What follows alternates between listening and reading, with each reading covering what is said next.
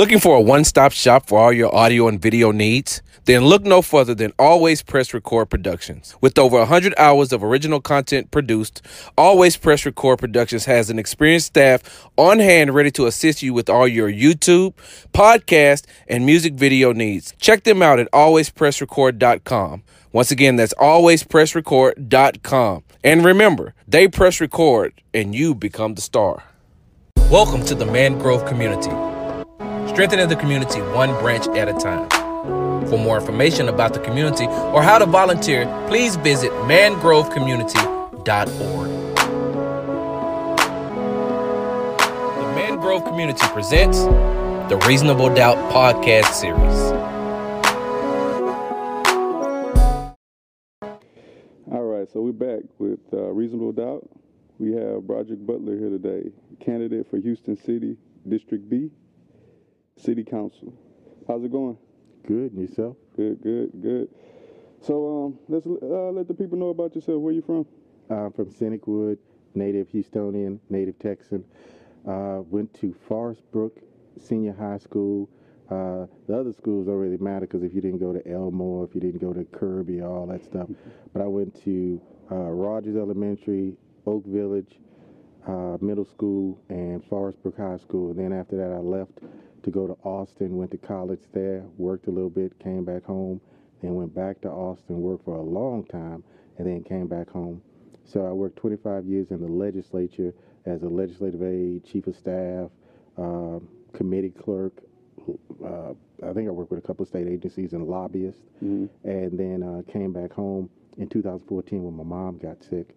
So I'm pretty much Houston born and bred. Right now, though, the interesting part is when you ask me about myself, all those schools that I mentioned don't exist anymore. And that's a problem for me, being where I'm from in my community, that I see the educational institutions that I had. It's one thing to turn into something else, get bigger, smaller. Right. It's another thing to go away altogether. So they tore schools down, or Yeah, they changed? they're done. Rogers is a field now with a horse in it in the back of our community in Scenic Wood. Oak Village was taken over by one of the charter schools, either Yes Prep or some other type of entity. So it's still being used as a school. It's no longer a public school. Right. And then Forest Brook, which was a high school, is now North Forest, which is a middle school. Yes. So that legacy of Forest Brook, there is no more Forest Brook trying to get academic records and district championships and state championships. It doesn't exist anymore. Right. So that's all I was saying in that regard. Gotcha. That's bothersome, though. Yeah, it could be when you're looking back, like you say, at your lineage and legacy and things like that. Yeah. So born and raised in the Houston area, went to school in Austin, and then it sounds like your career path was in the political realm. Correct. Definitely in the political realm, in the sense that when you are a state elected official, you go to Austin once every 2 years, and what you do is you don't do what in my race, which is Houston City Council in a district, not even at large or the mayor's office. You do a few things specifically. It's long distance, so you're in Austin once every 2 years. Your job is to mandatorily, they have to pass a state budget. They pass a lot of laws while they're there, and then they don't pass a lot of laws while they're there to make sure that, because there's some things, if your laws were changing every 2 years, you could probably deal with it a lot better than them just changing over and over again, which is a good thing. So it's a part-time legislature. In other words, everybody that comes from all over the state of Texas to sit in those seats and represent those districts, they have other jobs. They are insurance salesmen. They are farmers, ranchers, lawyers, doctors. A couple of good doctors up there, as a matter of fact, and everything else that just regular people are. But they are in positions that, fortunately, their businesses or what they do for professions allow them to take that 5 months off every 2 years and go up and either change the laws of the state of Texas, vote for the state budget, and debate bills and issues on a state level. When you see them in the dry cleaners, they don't do your garbage. When you see them at the movie theater, they don't handle things in the county. They handle things on the state level for laws, statutes, and the state budget. Other than that, the county and the city, the position I'm running for, City Council Member District B, they handle all of your direct services. So the county does parks, roads, and bridges, maintenance and infrastructure. The city does the same thing just on their level, but they also do trash cleanup. They do clinics and they do multi-service centers and things of that nature. But the state fortunately funds, because some of that money comes down through the state after the legislature passes the budget, comes down through the state for criminal justice, for health, for education, and then it filters through HISD, filters through the city, filters through the county. And so that's pretty much how that works. Right. So what made you want to run for City Council District B? It's a simple answer. When I got home, everybody said, well, with all this political stuff, you ought to run. I said, no, there are people out there that got that covered. And then I kept looking around my community as I finished getting my mom situated and stable, and I said, no, I don't think we're on top of this. So I'm asking, where are the grocery stores? I'm looking around and realizing we're in a food desert. I'm realizing the neighborhood is still the same that it was not just 30 years ago, but when I was a kid. And that's a little longer than 30 years ago. So I started asking questions. Well, I remember a guy knocking on my door asking for my vote. I said, you're the only guy I've seen. That's fine. I don't have to go out and find nobody. And people's responses weren't positive. And I could tell why, because it all made sense when you actually stop to look at something. Right. If you got kids and they're playing over in the distance and all of a sudden you hear some screaming, oh, they just kids being kids, but till something happens. Then you get up and go, hey, what's going on? And then, you know, like I say, it's all fun and games till somebody gets their eye poked out. Well, in this case, we kind of blind. This was deep. So I'm traveling the city when I get home. I'm going to all these different other parts of the city of Houston, soon to be the third largest city in the country. They look good. They're growing. They're rising. Then I come back to my neighborhood. I don't have decent grocery stores. I don't have the schools that I had anymore. I don't have the jobs and opportunities that when I was a kid or just looking around. Then I talk to neighbors and they got lists of things that are bothersome to them: illegal dumping, trash, crime, lack of economic development. The economic development part was a big deal to me. One of the things that sort of got me into it, I'm not a big complicated person. I do simple stuff. And that was when my car broke down. When I got back to Houston, I went to get it repaired. I said, man, I'll catch the bus. I'm good. That bus has been running since I was a kid. Took me all the way to work at Astroworld, which a lot of kids actually have done. That bus takes us out of this community to go find jobs, because sometimes when you living in a household, you ask mom for this and that and the other. She go, you got to go get that on your own. And that's not a bad thing.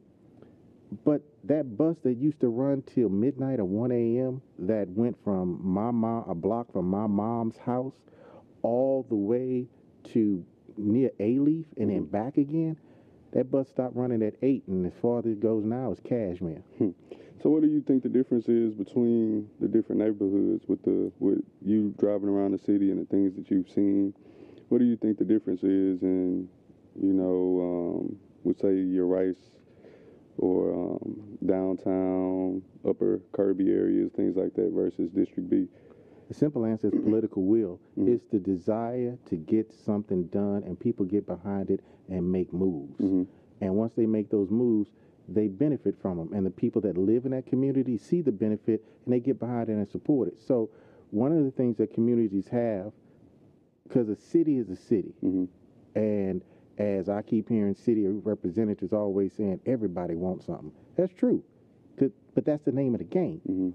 So you have to look at economic development. When I told you about that bus route, stopping at 8, how do you get home if you live on my side of town and you getting off of work at 8 and the bus is already stopped? That makes no sense when you have to go find certain jobs. So now you got people having to find rides and buy cars and get in situations where they might be riding dirty or something like that. Or just, it's a second job. It's just difficult to do, especially if you don't have the resources and you're trying to at least come up. So economic tools are helpful, such as things like the city and the county can provide. The ability to help you have mobility to get to jobs, the ability to have those people who come into the community that provide jobs, or if the job is not in the community, you can at least get to it and it's a fair wage and all this other kind of stuff. But economic tools, at least in the community, so you keep yourself safe. You need a bus shelter, like I was telling you earlier. Bus shelter helps you while you're waiting on the bus. You don't want to show up to work looking like a wet dog. You don't want to show up to work having stood an hour to wait for the bus, and then you got to go at a job and stand 8 hours. Right. That's tough. Right. And what do you do in the situation when you see that the cutoff time for the bus route is 8 o'clock, but you want to extend that time period so your people that get off at 8 or, they need that time? How do you speak to that and get that changed in your community? I went to my civic club because I wanted to talk. I said, hey, why does the bus cut off at 8? Oh, man, we already know that Metro, this and that and the other. And so I said, well, I understand that community clubs do wonderful things. I understand that y'all plant gardens, y'all put trees and signage in the middle of medians, and y'all allow individuals to talk about issues that are going on in the community. I said, but I'm not that guy. I'm a guy that goes and deals with government. So do y'all mind if I go talk to, because we have an entity called Metro, talk to them about making some changes? And I said, all I want is the bus route extended. So maybe you can't go to 1 a.m., but you can go to midnight. Somebody's got to get home. Right. I know for a fact people are trying to get from where they are back to my side of town without having to call a cousin or pay somebody, hey, man, thanks for coming to get me. Right. You make a way, but why do you have to do that when, again, governmental entities should be assisting you, but it's about, one, they didn't know. So I decided, hey, can I go do this? Civic Club said, man, knock yourself out. We ain't really concerned about those people. We trying to do what's inside the neighborhood. I said, well, my skill is outside the neighborhood. So I go to Metro. I sit down with the people, and they go, and the board specifically. I talking to staff and all that kind of stuff. That's all well and good, but people do not realize that they have the ability to, we call it, address your grievances to governmental bodies like City Council, County Commissioners Court, Metro Court, any entity that is governmental, semi-governmental, that has a board. They gotta let the public come and talk to them. So you don't have to catch somebody outside or write a note. And one of the things I found out was I went to the board and I said, hey, we need this on our side of town. This is what I'd like. Then I started noticing other things. So I went to City Council. Hey, not complaining, Northeast Houston, that's what we were talking about at the time. We stand ready to work with y'all. It's 2 years after Ike.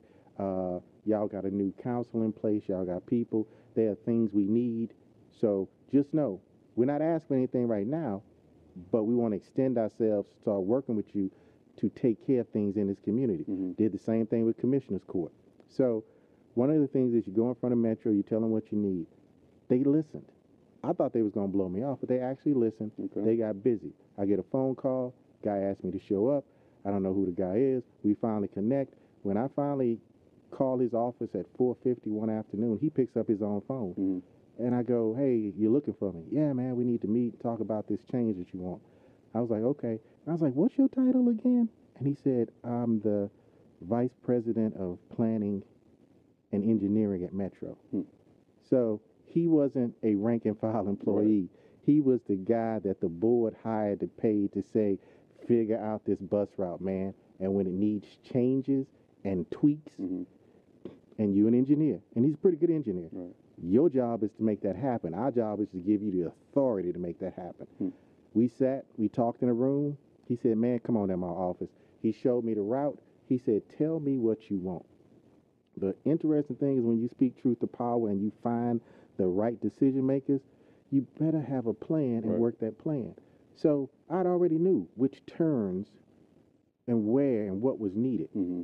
So I told him the bus needs to not turn and come back to town at the end of the route in my neighborhood. The bus needs to turn and go to the shopping district. I got people walking down Langley, which is a dark street, 2 lanes. When the sun goes down, there's no light, but they're carrying groceries. I've seen everybody from old people in scooters to young people to couples to middle-aged folk walking down the street with groceries. That street is at least 1 mile long. And then that's just to get you back to the back of Fontaine, which my community is on the other side of Fontaine. Right. So if you were walking from my house all the way to the grocery store or the Home Depot, you have to walk 2 miles to get to Hirsch Road. From Hirsch Road to 59, where the shopping districts are, that's 3 miles. Going, coming back carrying groceries. Metro heard that. The guy put a plan in place. We went through a series of 7 meetings, because when they make these route changes, they don't play. We made 7 meetings, and we got that done. They just voted on it last week. So like I told you, the real work begins. And when you ask me about, why I'm running, one reason I'm running is because on the day of the vote, I'm driving out of my community, and at the brand new ADA compliant, I always got to say that, bus shelter that we had, I see the older Anglo disabled female that I had talked to previously about getting the bus stop upgraded. Because remember, Metro was talking about service changes. I still wanted infrastructure. I needed them to build the stuff that they didn't build in the 1990s and the 2000s in our community. But they built out West Houston, they built out South Houston, and they also built out a little much to the airport. But Northeast Houston, it was a big blank on their Metro Next map. That was problematic for me. And also when they were in my civic club, I introduced them. I said, hey, man, I got Metro to come and talk to us about issues. So my civic club members started raising their hands saying stuff like, hey, why don't you return my call? I already wrote a letter to y'all about what I needed. Oh, I went down to the such and such and nobody got back with me. At that point, I looked over at Metro and I said, oh, we got a problem. These people have already been talking to y'all. I just showed up, and I know how to get y'all to show up here. But y'all have not been listening to their genuine concerns. I got a fundamental philosophy. Everybody, even a fool, needs their phone call returned at the appropriate time. These people never got any response. They basically were told, all right, thank you for your input. And for months, years, almost decades, we're paying in the bond elections that are building up other sides of town, mobility to get somebody else's kid in far west Houston to get them where they need to go, to get somebody in South Houston where they need to go. So did these residents, did they go down and take the same steps that you took with going down to Metro and speaking to people, or did they just write and call and things like that? I wouldn't say that, the people in my community sit in their backyards and scream at City Hall, but pretty much that's what they do. That's why I told you in the Civic Club, I tried to go through the proper channels. I'm talking to community leaders, and I'm talking to people that I think should know the mayor and this person and that person, and we vote for folks. But I came to find out they were concerned about what was happening in the neighborhood, but they didn't understand what you do to change it. Like, there's an old saying, economic power and political power go hand in hand. You can't have one without the other. But I know about government. So one of the things I want to bring to this job is I'm sitting in a community meeting and they're talking about all these problems and this, that, and the other. And I'm saying, well, there are people responsible for that. There's money for that. There's ways that get done. Some of it requires sacrifice, short-term sacrifice, long-term gain. And then sometimes you just got to go talk to people and say, hey, man, we're not leaving until we get this done. Because it makes sense. And I know you know it makes sense because there's no other way. Now, what y'all are doing doesn't make sense.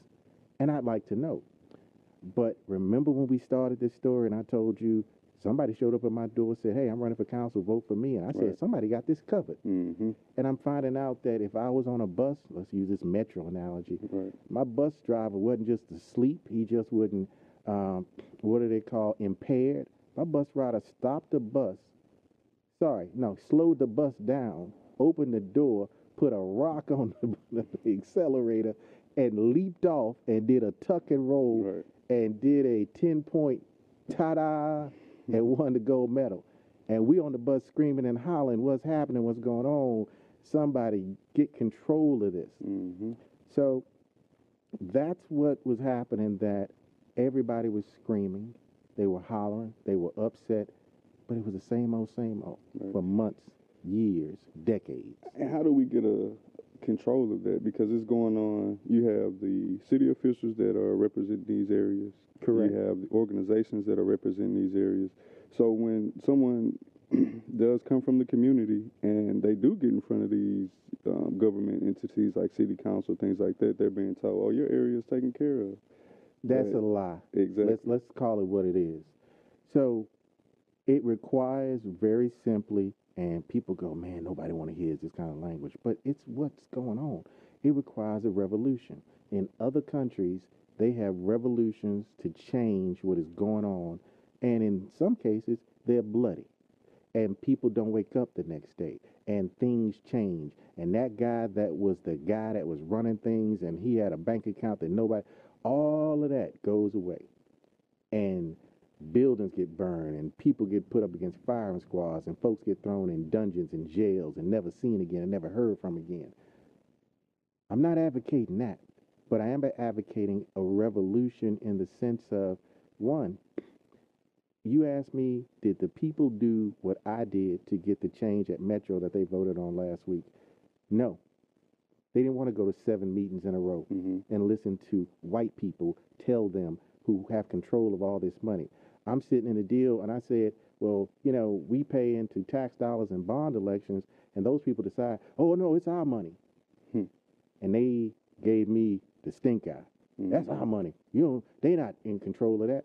And I go, yes, once you do the bond election and they sweep the money and it goes into their account, Right. and they sit in a board meeting and decide the budget and who will get a contract and who will not get a contract, they have control of your money. It is still your tax dollars, but you have given up that voice because you're out here living your life. You're not trying to hold people accountable and responsible. My superpower when it comes to government is how to understand how to hold people accountable Right. when it comes to power, money, authority, and public policy. So you go down to Metro, you hold the board's feet to the fire, and you make all those 7 meetings to the point to where they turn and say, anybody got a problem with changing the 3 Langley over in Northeast Houston? Nope. All right, Mr. Butler, you got your change. But I got my change, but that's where the real work starts. I did it, but it was the community. They participated. They had Metro come out and they did rides on the bus. They did ride-alongs and they went to meetings and they talked. But a lot of those meetings, it was just me and a few people. A lot of those conversations, it was just me and a few people.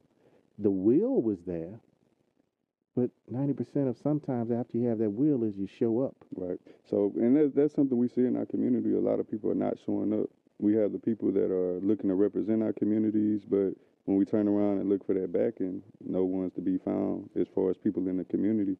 How do we get people involved with what's going on? How do we get them to see how important it is? Because I use an example as, you know, when you're getting a family reunion together and everybody have to put their $25 in, $50 a family, you're going to watch that money. You're going to make sure that when you show up at that family reunion that you got good meat, good food, good drinks, that everything is set up nice in a nice venue, nice hotel. But people don't understand with our tax dollars, it's the same thing. We need to track that money, watch that money, speak to that money. How do we get people more involved? You can't. Not the way it is now. Carl, we have broken communities with broken families coming out of those communities, and people are just trying to do the best they can. So I got to go watch somebody else.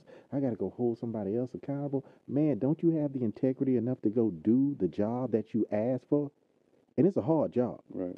I always say that being District B's city council member after decades of just neglect and nothing, people are snake bit. It's like stepping off a cliff on faith. It's tough because it didn't get bad in the last 8 years. And it should get better in the next 8 years with the right person. But I just told you in this whole thing, 30 years ago, 30 plus years ago, my community hasn't seen. It's like your kid has a cough. Your wife says, we need to do something about it. You say, I want to do some organic stuff, I want to take the kid to the doctor.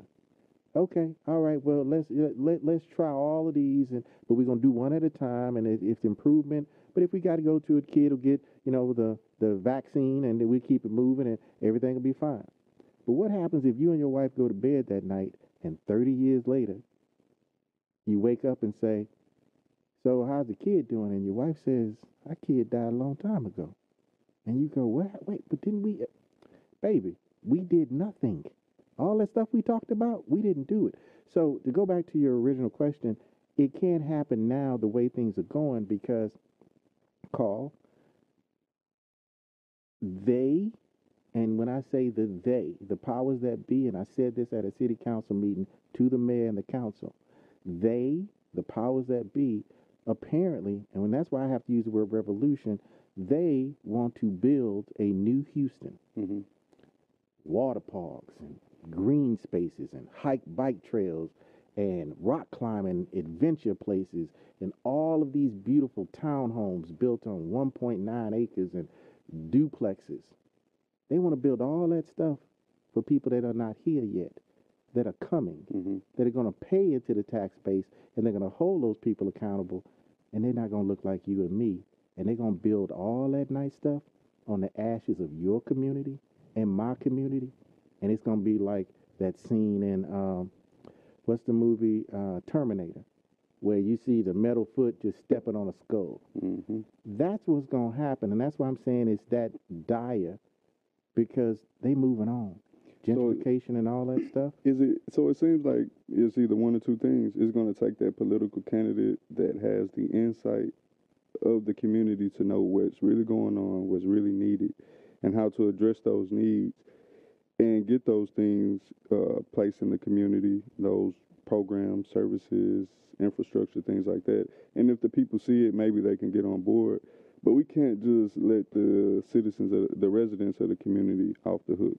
Because when you go on social media, when a new pair of J's come out, they're in line for it.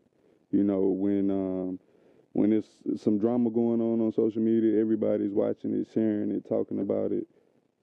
How do we get them to get that excited about what's going on in their community? Yeah, so living in the real world, you got to realize I appreciate people trying to take care of what is on their table, keeping their jobs, providing for their families. But there's some bigger obligations. And right now, with gentrification and trash and the city growing and services and budgets and all that kind of stuff, people got to get very real. And that's why I use words like revolution. Mm-hmm. I don't use words like we got to have a change. Because it's that serious. Yeah, we got to have a change. Okay, we finna change from one old white guy to another old white guy. We finna change from the same old mayor to the new guy mayor. We finna give the seat back to the guy that when he got in, he was about as broke and busted as the rest of us. But he was one of us. And now he's leaving.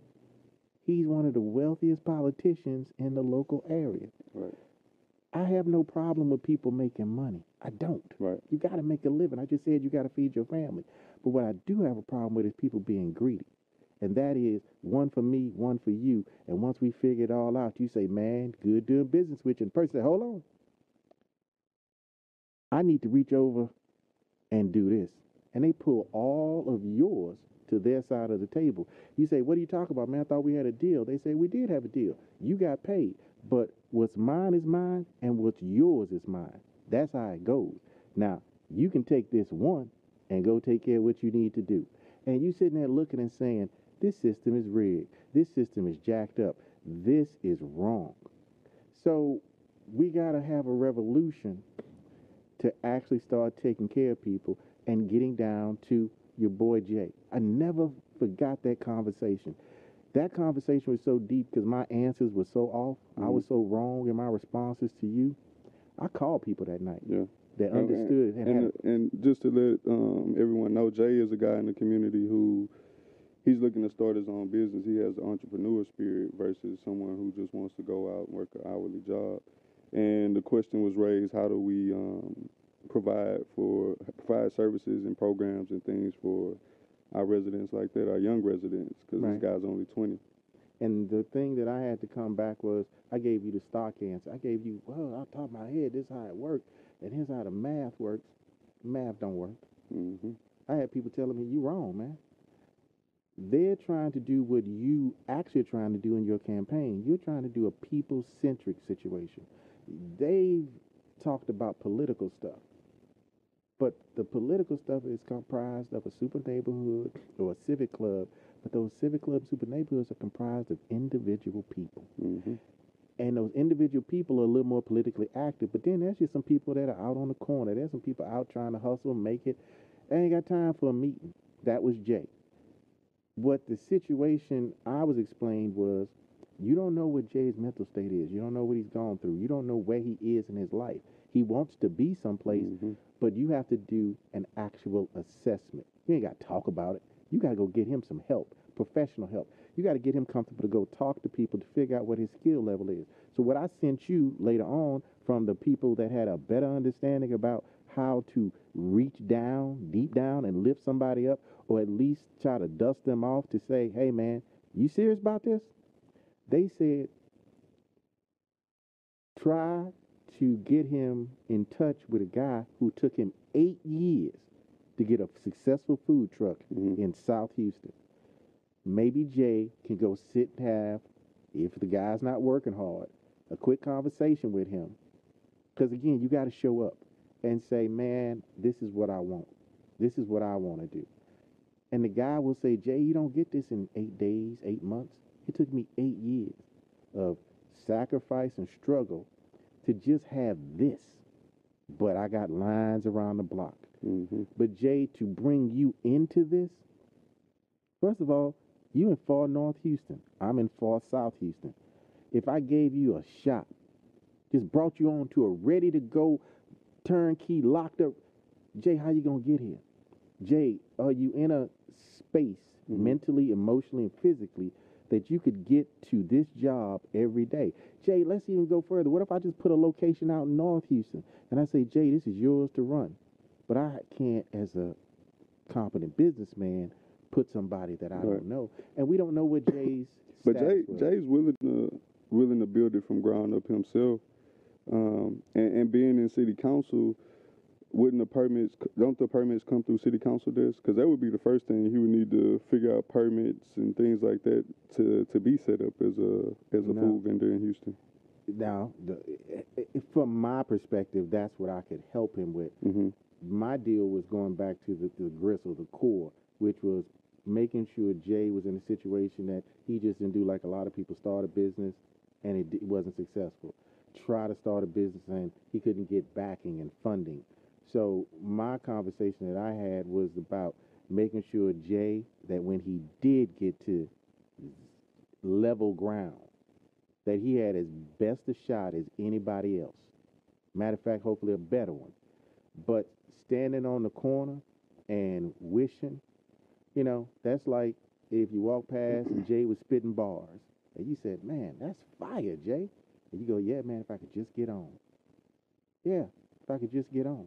But even if Jay got on, he got to deal with record promoters and companies and people stealing from him, and just, he don't get paid back to his third album. Right. But that's life though. But wouldn't it be? But you asked me, how do we help Jay? Right. And we, of course, we want to sugarcoat it. We want to get him, we want to let him know the downfalls, pitfalls, and things like that. But just the first step, like, can we give them a first step in what direction to take, and not necessarily the first step in 8 years? We definitely can. And but everybody doesn't. It doesn't take everyone 8 years to get a food truck established. No, it doesn't. But a successful one, and one that the guy doesn't have too many worries. Because, like I said, you gave me a name. Jay is a concept to me. But he's a brother that might be struggling day to day. Right. So all of a sudden we just want to hand Jay, not really hand Jay something, but there needs to be more about that. And when we had that subsequent super neighborhood meeting that we were at, and you talked about that, there were discussions about mental health stuff so that people could go out and get checked out to make sure. It's like anything. When they try to sell you something on TV, or you try to get into a marathon or do anything, they say, go check with your doctor first. So all I was thinking about was what people were trying to talk about to me was real. Make sure Jay is at a level and a place that when a door, because it's like Martin Luther King said, it's not about when opportunity knocks. It's can you step through the door. So your core, I believe, your core discussion with me was, how do I get Jay that opportunity that he can step through the door, and then hopefully he can make the rest on his own. But that wasn't just a simple answer. Right. You know, permitting but- and all that stuff is fine, but Right. he's got to find funding. He's But got to. Jay had his own funding. That's the thing. Jay has his own I funding. didn't have that information. I know, but I also He didn't said it say on- anything about mental health, and we went that route too. So Well, we went there right in that meeting, but I didn't know where Jay was, because when you said Jay is a guy who Jay has his own funding. He just needs to know the correct steps to take to get his truck established and set up. So then putting him in touch with the guy to go sit down and have a conversation, and said, man, what did you have to do to get where you are? And he goes back and finds an old business plan. He says, I sat with investors, or you don't need investors. I spent my money wisely. Or if Jay, I had money like you, this is where I would have spent my, not limited dollars, but my first couple of dollars to get a better return on investment, to the point to where, Jay, with what you have, if you can get to where I am faster, then me and you might be talking about doing some business together. Because people do see opportunities in other folks that they can make money with, not off of, with. I told you, I ain't got no problem with people making money. I got problems with people being greedy. I think any entrepreneur who saw that Jay had the very necessary resources, the desire, the will, he's got locations in a place I don't have locations, North Houston compared to South Houston, then that's a whole different conversation. And so that's why when we started to talk about that, it started to go into places like, well, where is Jay mentally, emotionally, and physically? Because I didn't know if Jay was just a brother on the corner holding together, or Jay said, I got money in the bank, I got a dream, but I just can't seem to get, like the old jazz song, I just can't seem to get started. Yeah, he just needed to know which step to take and which direction to go. So you would hook him up with somebody who's seasoned in the business and basically get him a mentor. So they could have the real conversation about, Jay, do you want to take 8 years or do you want to take 4? Right. Because apparently you have some things that maybe I didn't have, or it's a different time and a different game. Because I know when I go down to council, they talk about a lot of the food truck regulations that when I spent a great deal of time in Austin, and food trucks were just everyday normal stuff. Then they started to gravitate down to Houston, and people saw like Uber and other things, an ability to be their own entrepreneurs. So some rushed to be Uber drivers, some rushed to be productionists and movie people, and then some rushed to do food trucks. But the city had to then hurry up and come behind and come up with all these regulations so people wouldn't get sick and sued and all this other kind of stuff. And it's gotten to the point to where some of the food truck vendors I heard say at council, they appreciated that council put these things in place, but they thought that somewhere they overstepped and they were a little onerous in the sense of the discussions they had about them. They weren't discussions of we doing this together. They were discussions of we trying to prevent something. And see, when you have those type of discussions, people feel like there's a little bit of pushback in, well, we're going to do this and that's just the way it is, and you're just going to have to deal with it. Compared to, we clean 3 times a day. Y'all require us to clean 2. We already ahead of that. There was something about dumping water. It was kind of ridiculous stuff, but you got to realize when you're operating a business that's mobile, that's in a place, you know, you don't have access to a drain. Right. You see some flowers and you take a pot of water and you just put it on there and you think you've done okay, but somebody might say, well, the water was contaminated or the water was used for food, or it gets into very complicated things. I just think that people did not feel like that situation was handled well. So that would be a world Jay would have to step into, to where he might not feel that it was as friendly in his government that regulates him. And they can shut him down with a quickness. Health department, the city, all of that stuff. And the sad thing, like you talk about people's participation in government, Jay wouldn't understand why. Why? He would do like a lot of people. But why can't I just dump this water after I boil it up?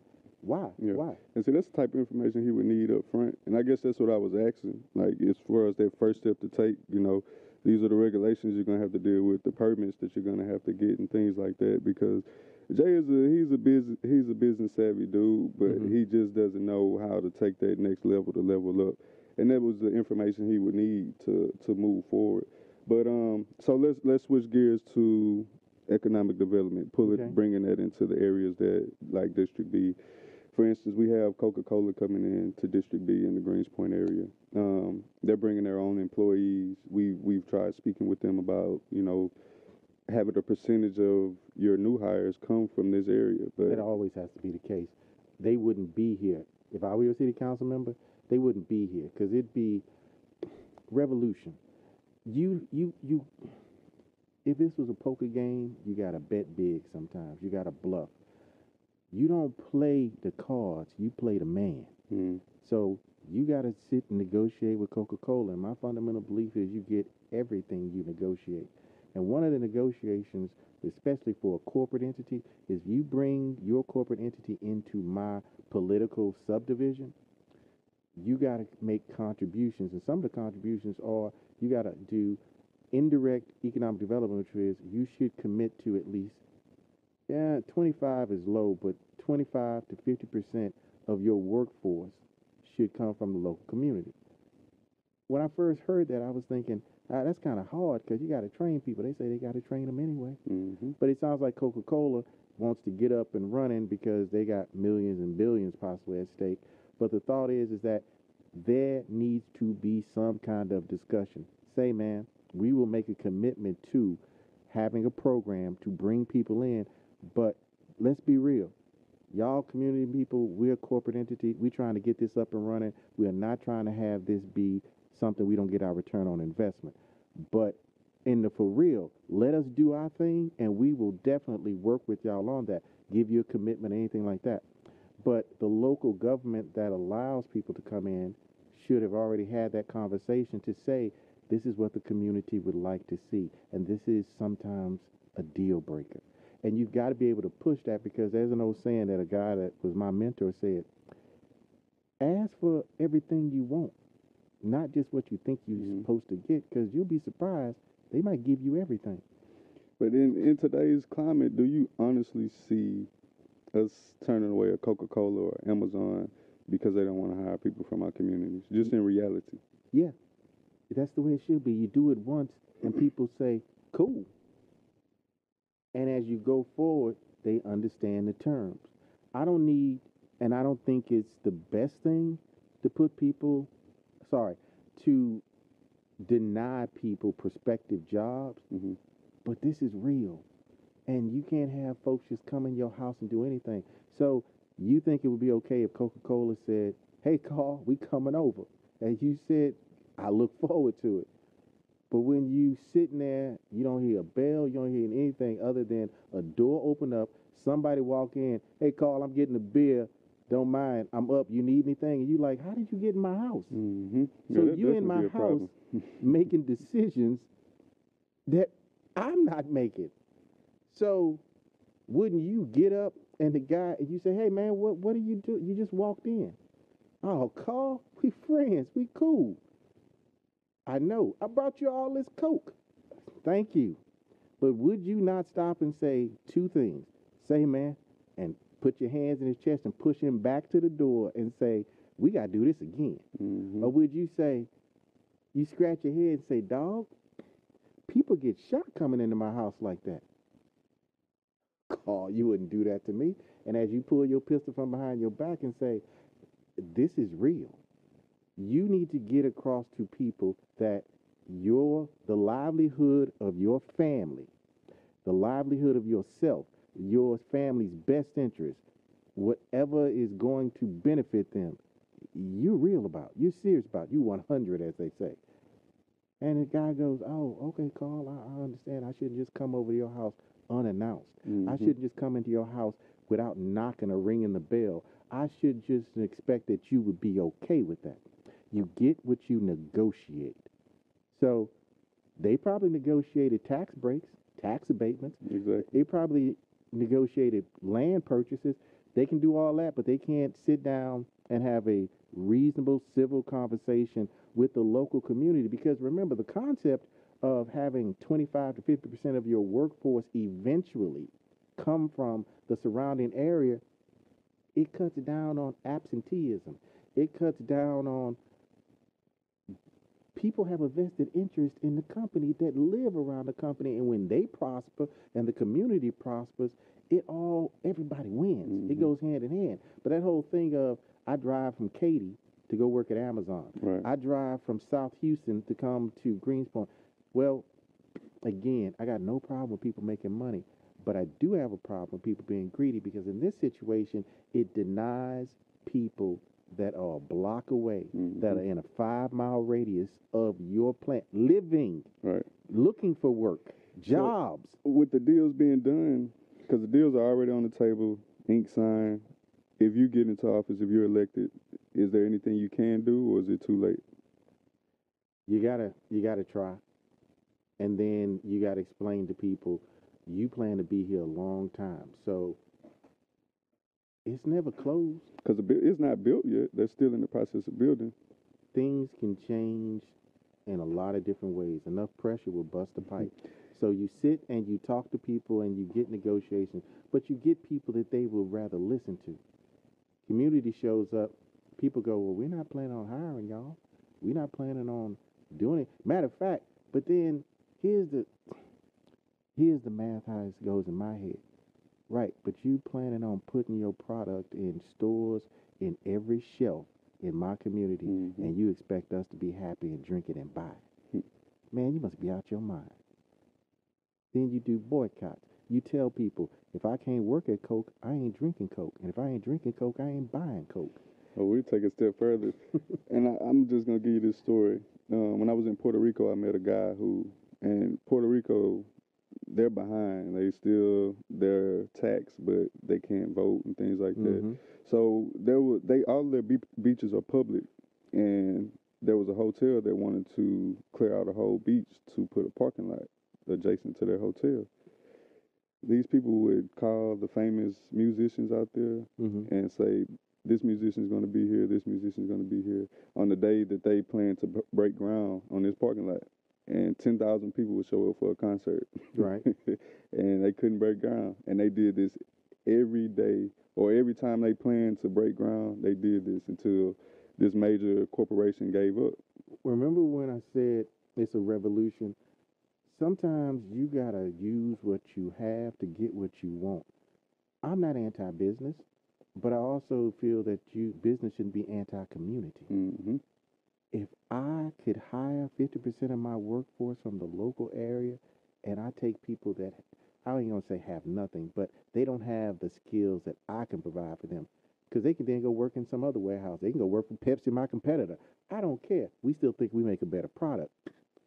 But I got people showing up on time. I got people covering holiday shifts. I got a factory that pretty much can run 24/7, Mm-hmm. and we pumping out product. But when your or our leaders don't sit down and tell these people, you can talk to us, but you got to make the people in the area happy. Well, what you mean? Well, you can't. Y'all got trucks coming day and night. Yeah, we gonna build some roads. Ain't that wonderful, Mr. Mayor? Ain't that wonderful, council member? No, because those roads are gonna go through communities, and they got kids playing in those streets. Mm-hmm. So we gotta figure something else out. Oh no, we need those roads because we gotta pump that coke out.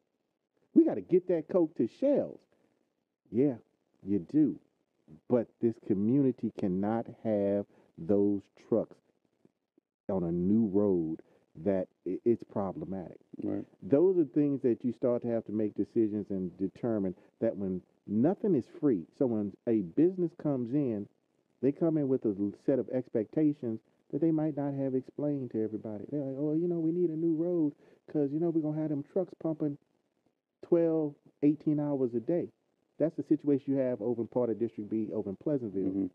where Gellhorn Street is one of the worst streets because those diesel trucks that pack and ship and all that stuff, they tear that road up. But those companies do not return any money to the community or the city by saying, yeah, we ripping them roads up. But I tell you what, man, it really gonna cut into our bottom line to fix the roads and do what we do. But the city should sit down and have a discussion with them about we don't need all the money, but we do need some money because y'all are tearing them roads up really bad. Right. And people got to get in and out of Pleasantville on them roads. So be a good corporate citizen. See, that's the expectation. But you got to have that understanding that that's the expectation. Be a good corporate citizen. Don't take me out to dinner. Don't wine and dine me. If you're going to put a factory in my community, try to put a park.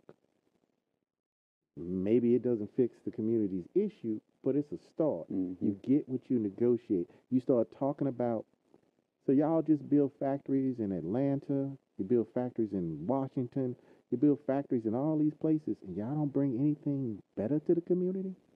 I don't think that's how that works.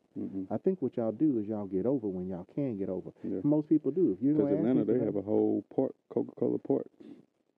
Look nice, real nice. It would look just as nice in the soon-to-be third largest city in the country. Because then you could say, oh, man, we got a facility in Houston. That's the third largest city in the country. Matter of fact, it's one of our top markets. There's an old saying in sports, you got to bring some to get some. People have perverted that into, well, you got to pay to play.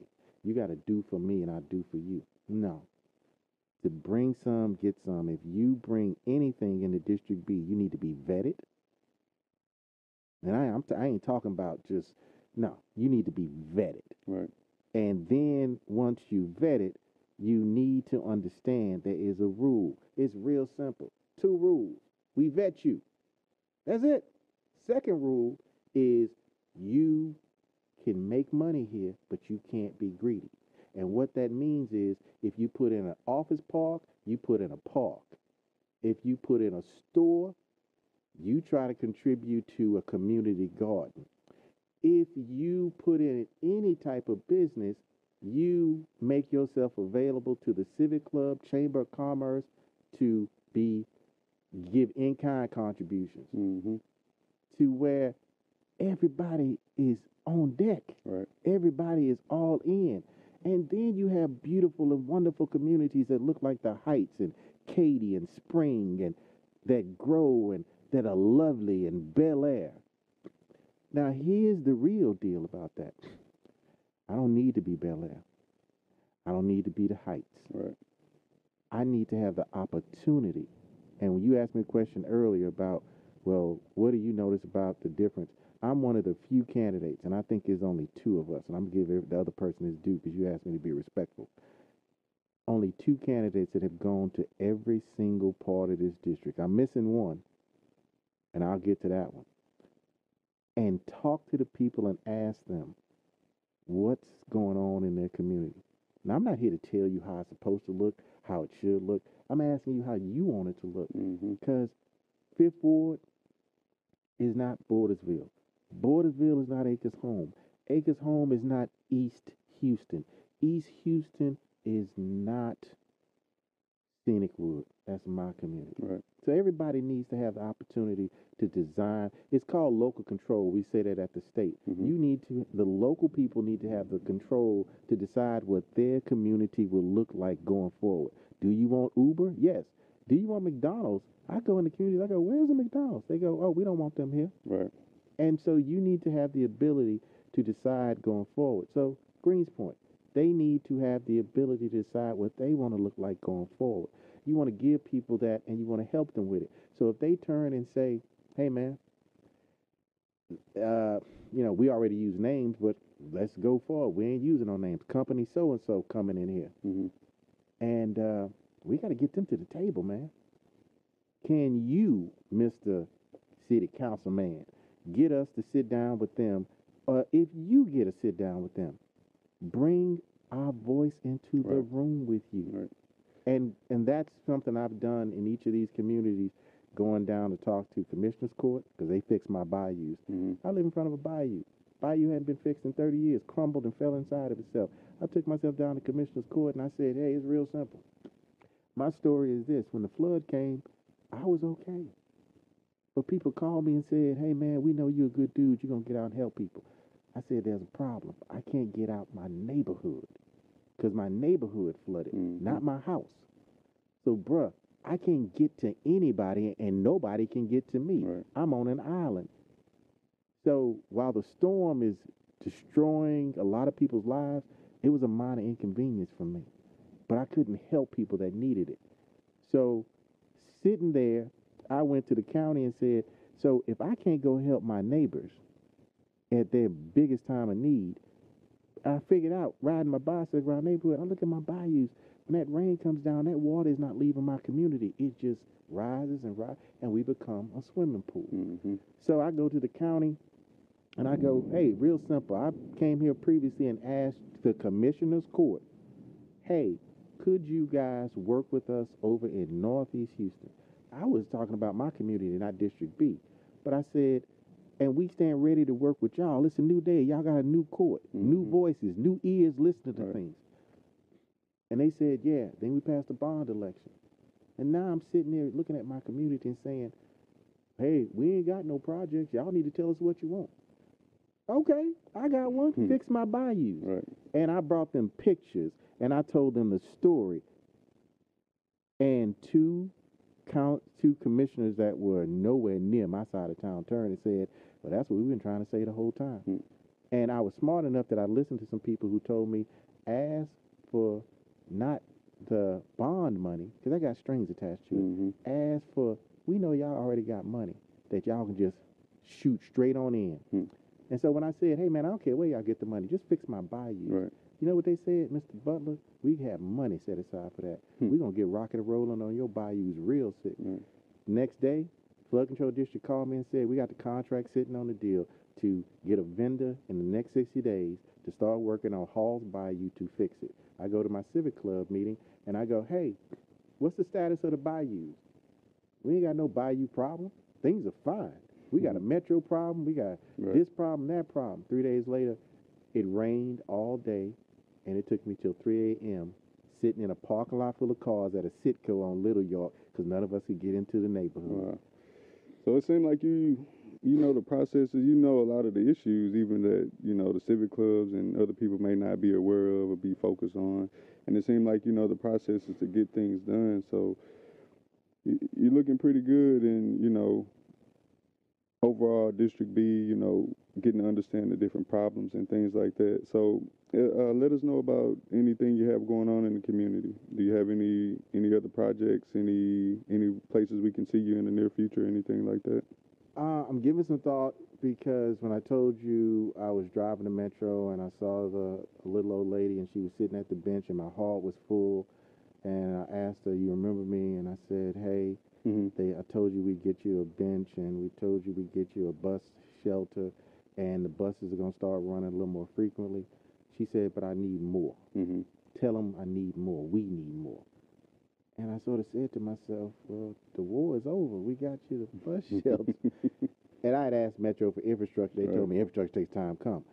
And while my heart was full after they did the vote that day, I didn't have an enemy to fight or a battle. And I'm sitting there walking around saying, I actually got something from an entity that nobody gets anything from. But is that it? Am I supposed to just go home and say, yo, man, back in 2019, I took on Metro. Forward. And then the question being, what's greedy? What's pandering? What's real? What's the next real issue? Well, Metro has this bond election, Metro Next.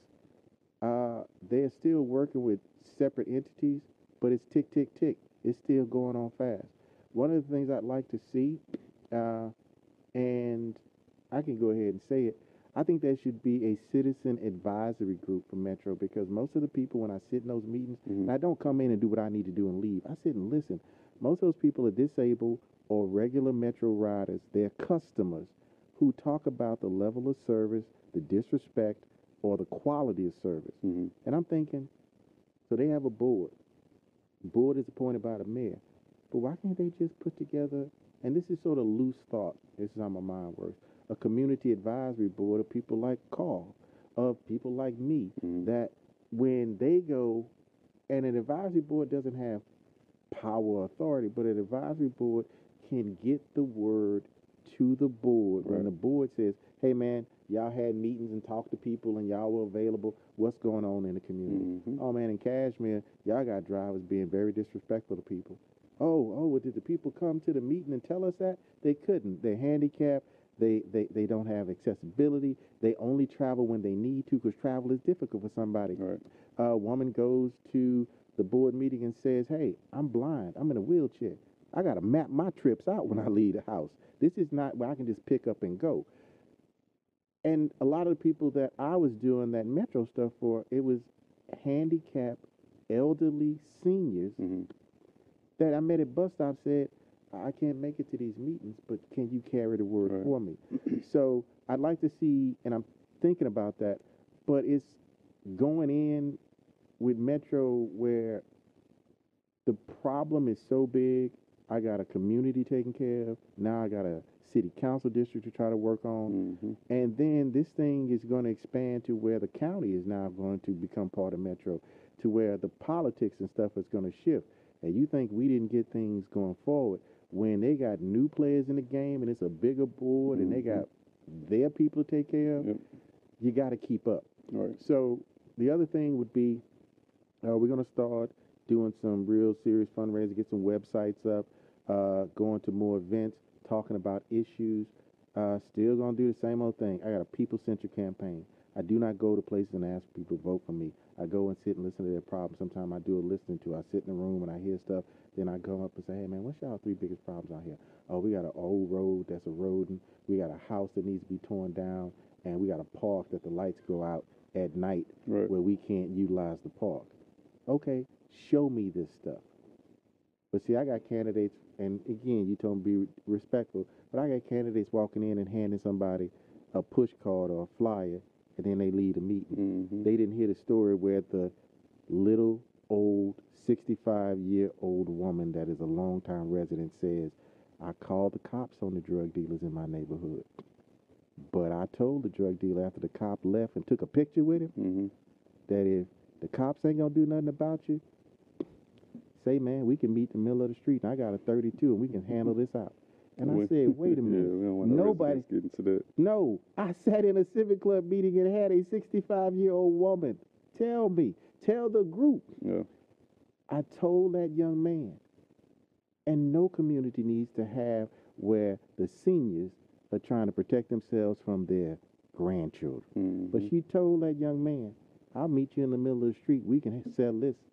Now, that's some old school street justice. And that's why, and you got to keep pressing forward the way you're doing. And we really appreciate all the work that you're putting in with Metro. And of course, being that representative and being our voice in that aspect.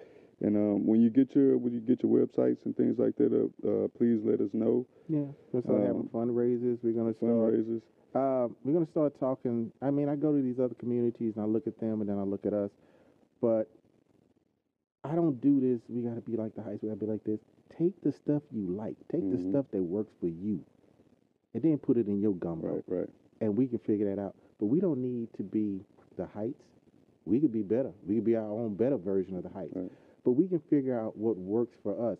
Everything is not a one-to-one. And I think that's where people make mistakes. We would like to be like River Oaks. No. What you don't want is you don't want people to be looking at folks that have not come yet. See, this is that gentrification talk. That have not come yet, that when they show up, they're going to be able to contribute to the tax base. A lot of the people in District B, we have people generate low income. We have a lot of seniors that don't pay taxes. Well, they're not contributing to the tax base, so the city is looking for those people that haven't come yet, that don't look like you or I. And again, nothing wrong. People got to live. Coming from California, coming from Austin, coming from all over to the city of Houston and the state of Texas. But those people don't look like us. They don't have the same interests. But they do have one thing that the city loves. They can contribute to the tax base because they're 25 up to 45. They working. They will push us out, push people look like you and I out, and they will build a new community.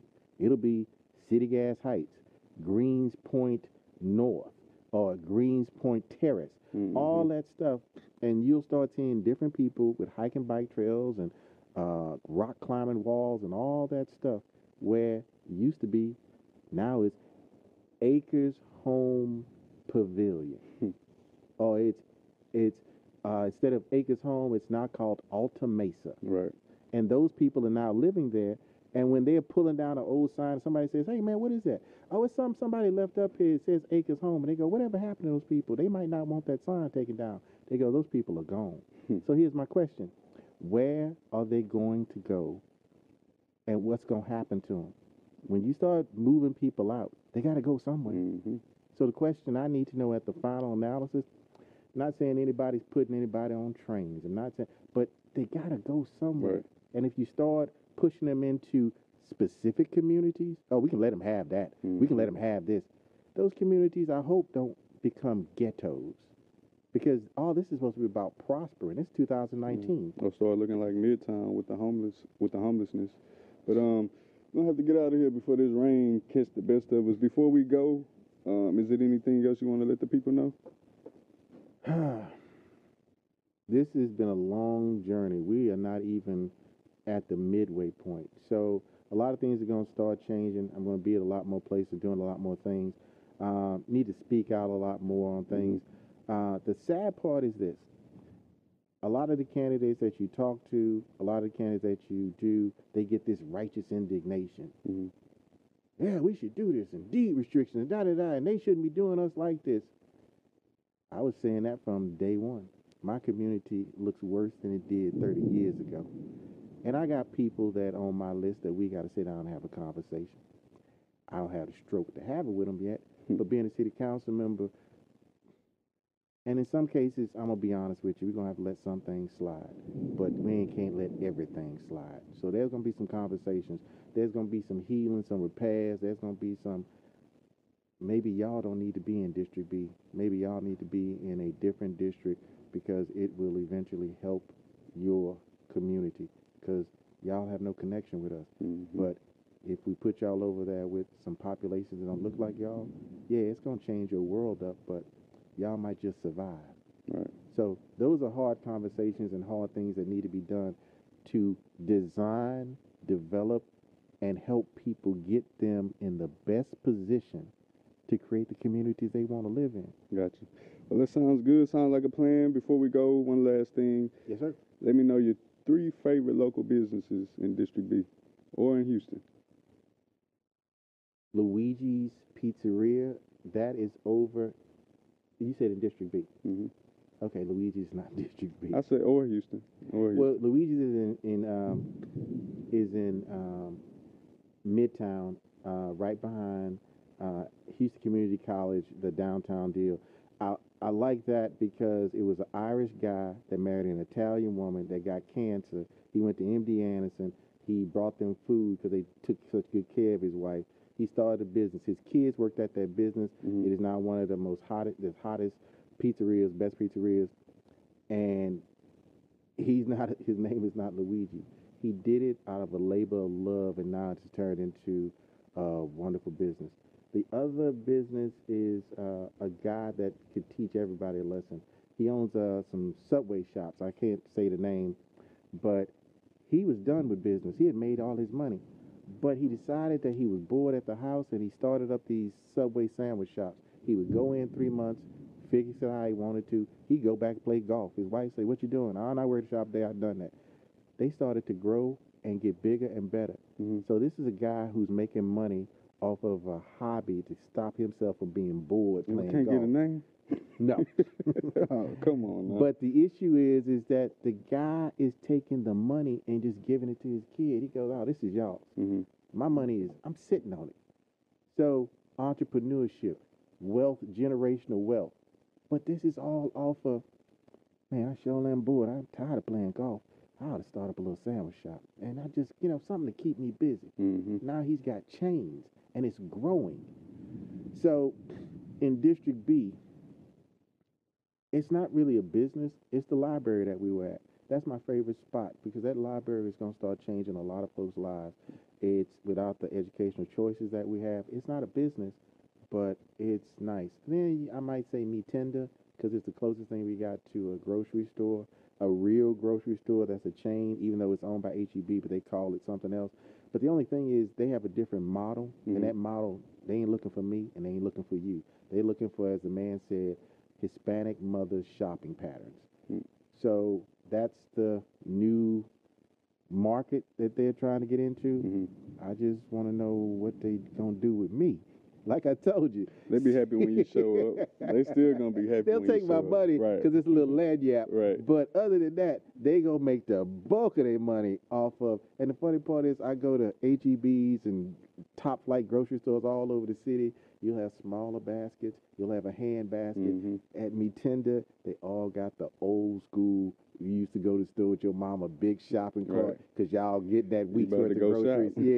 Yeah. So I would be able to tell you that, but honestly, the situation in District B is so sad that some of the businesses. There was a business.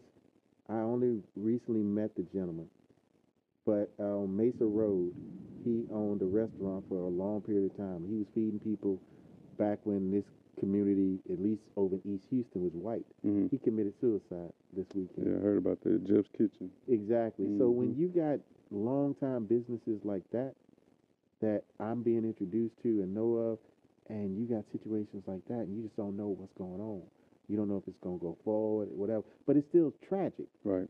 They definitely got to address the mental health issues and raise mental health awareness within District B and all communities. But District B goes from Fifth Ward, Trinity Gardens, Rosewood, City Gas, Scenic Wood, all the way up to Atascocita, swings over to Greens Point, then swings down to Acres Home. You got a little bit of Spring. When you ask me about my favorite one, here's the bad part about that. And this is truth, because that's what you should get from your elected officials. I don't shop at District B.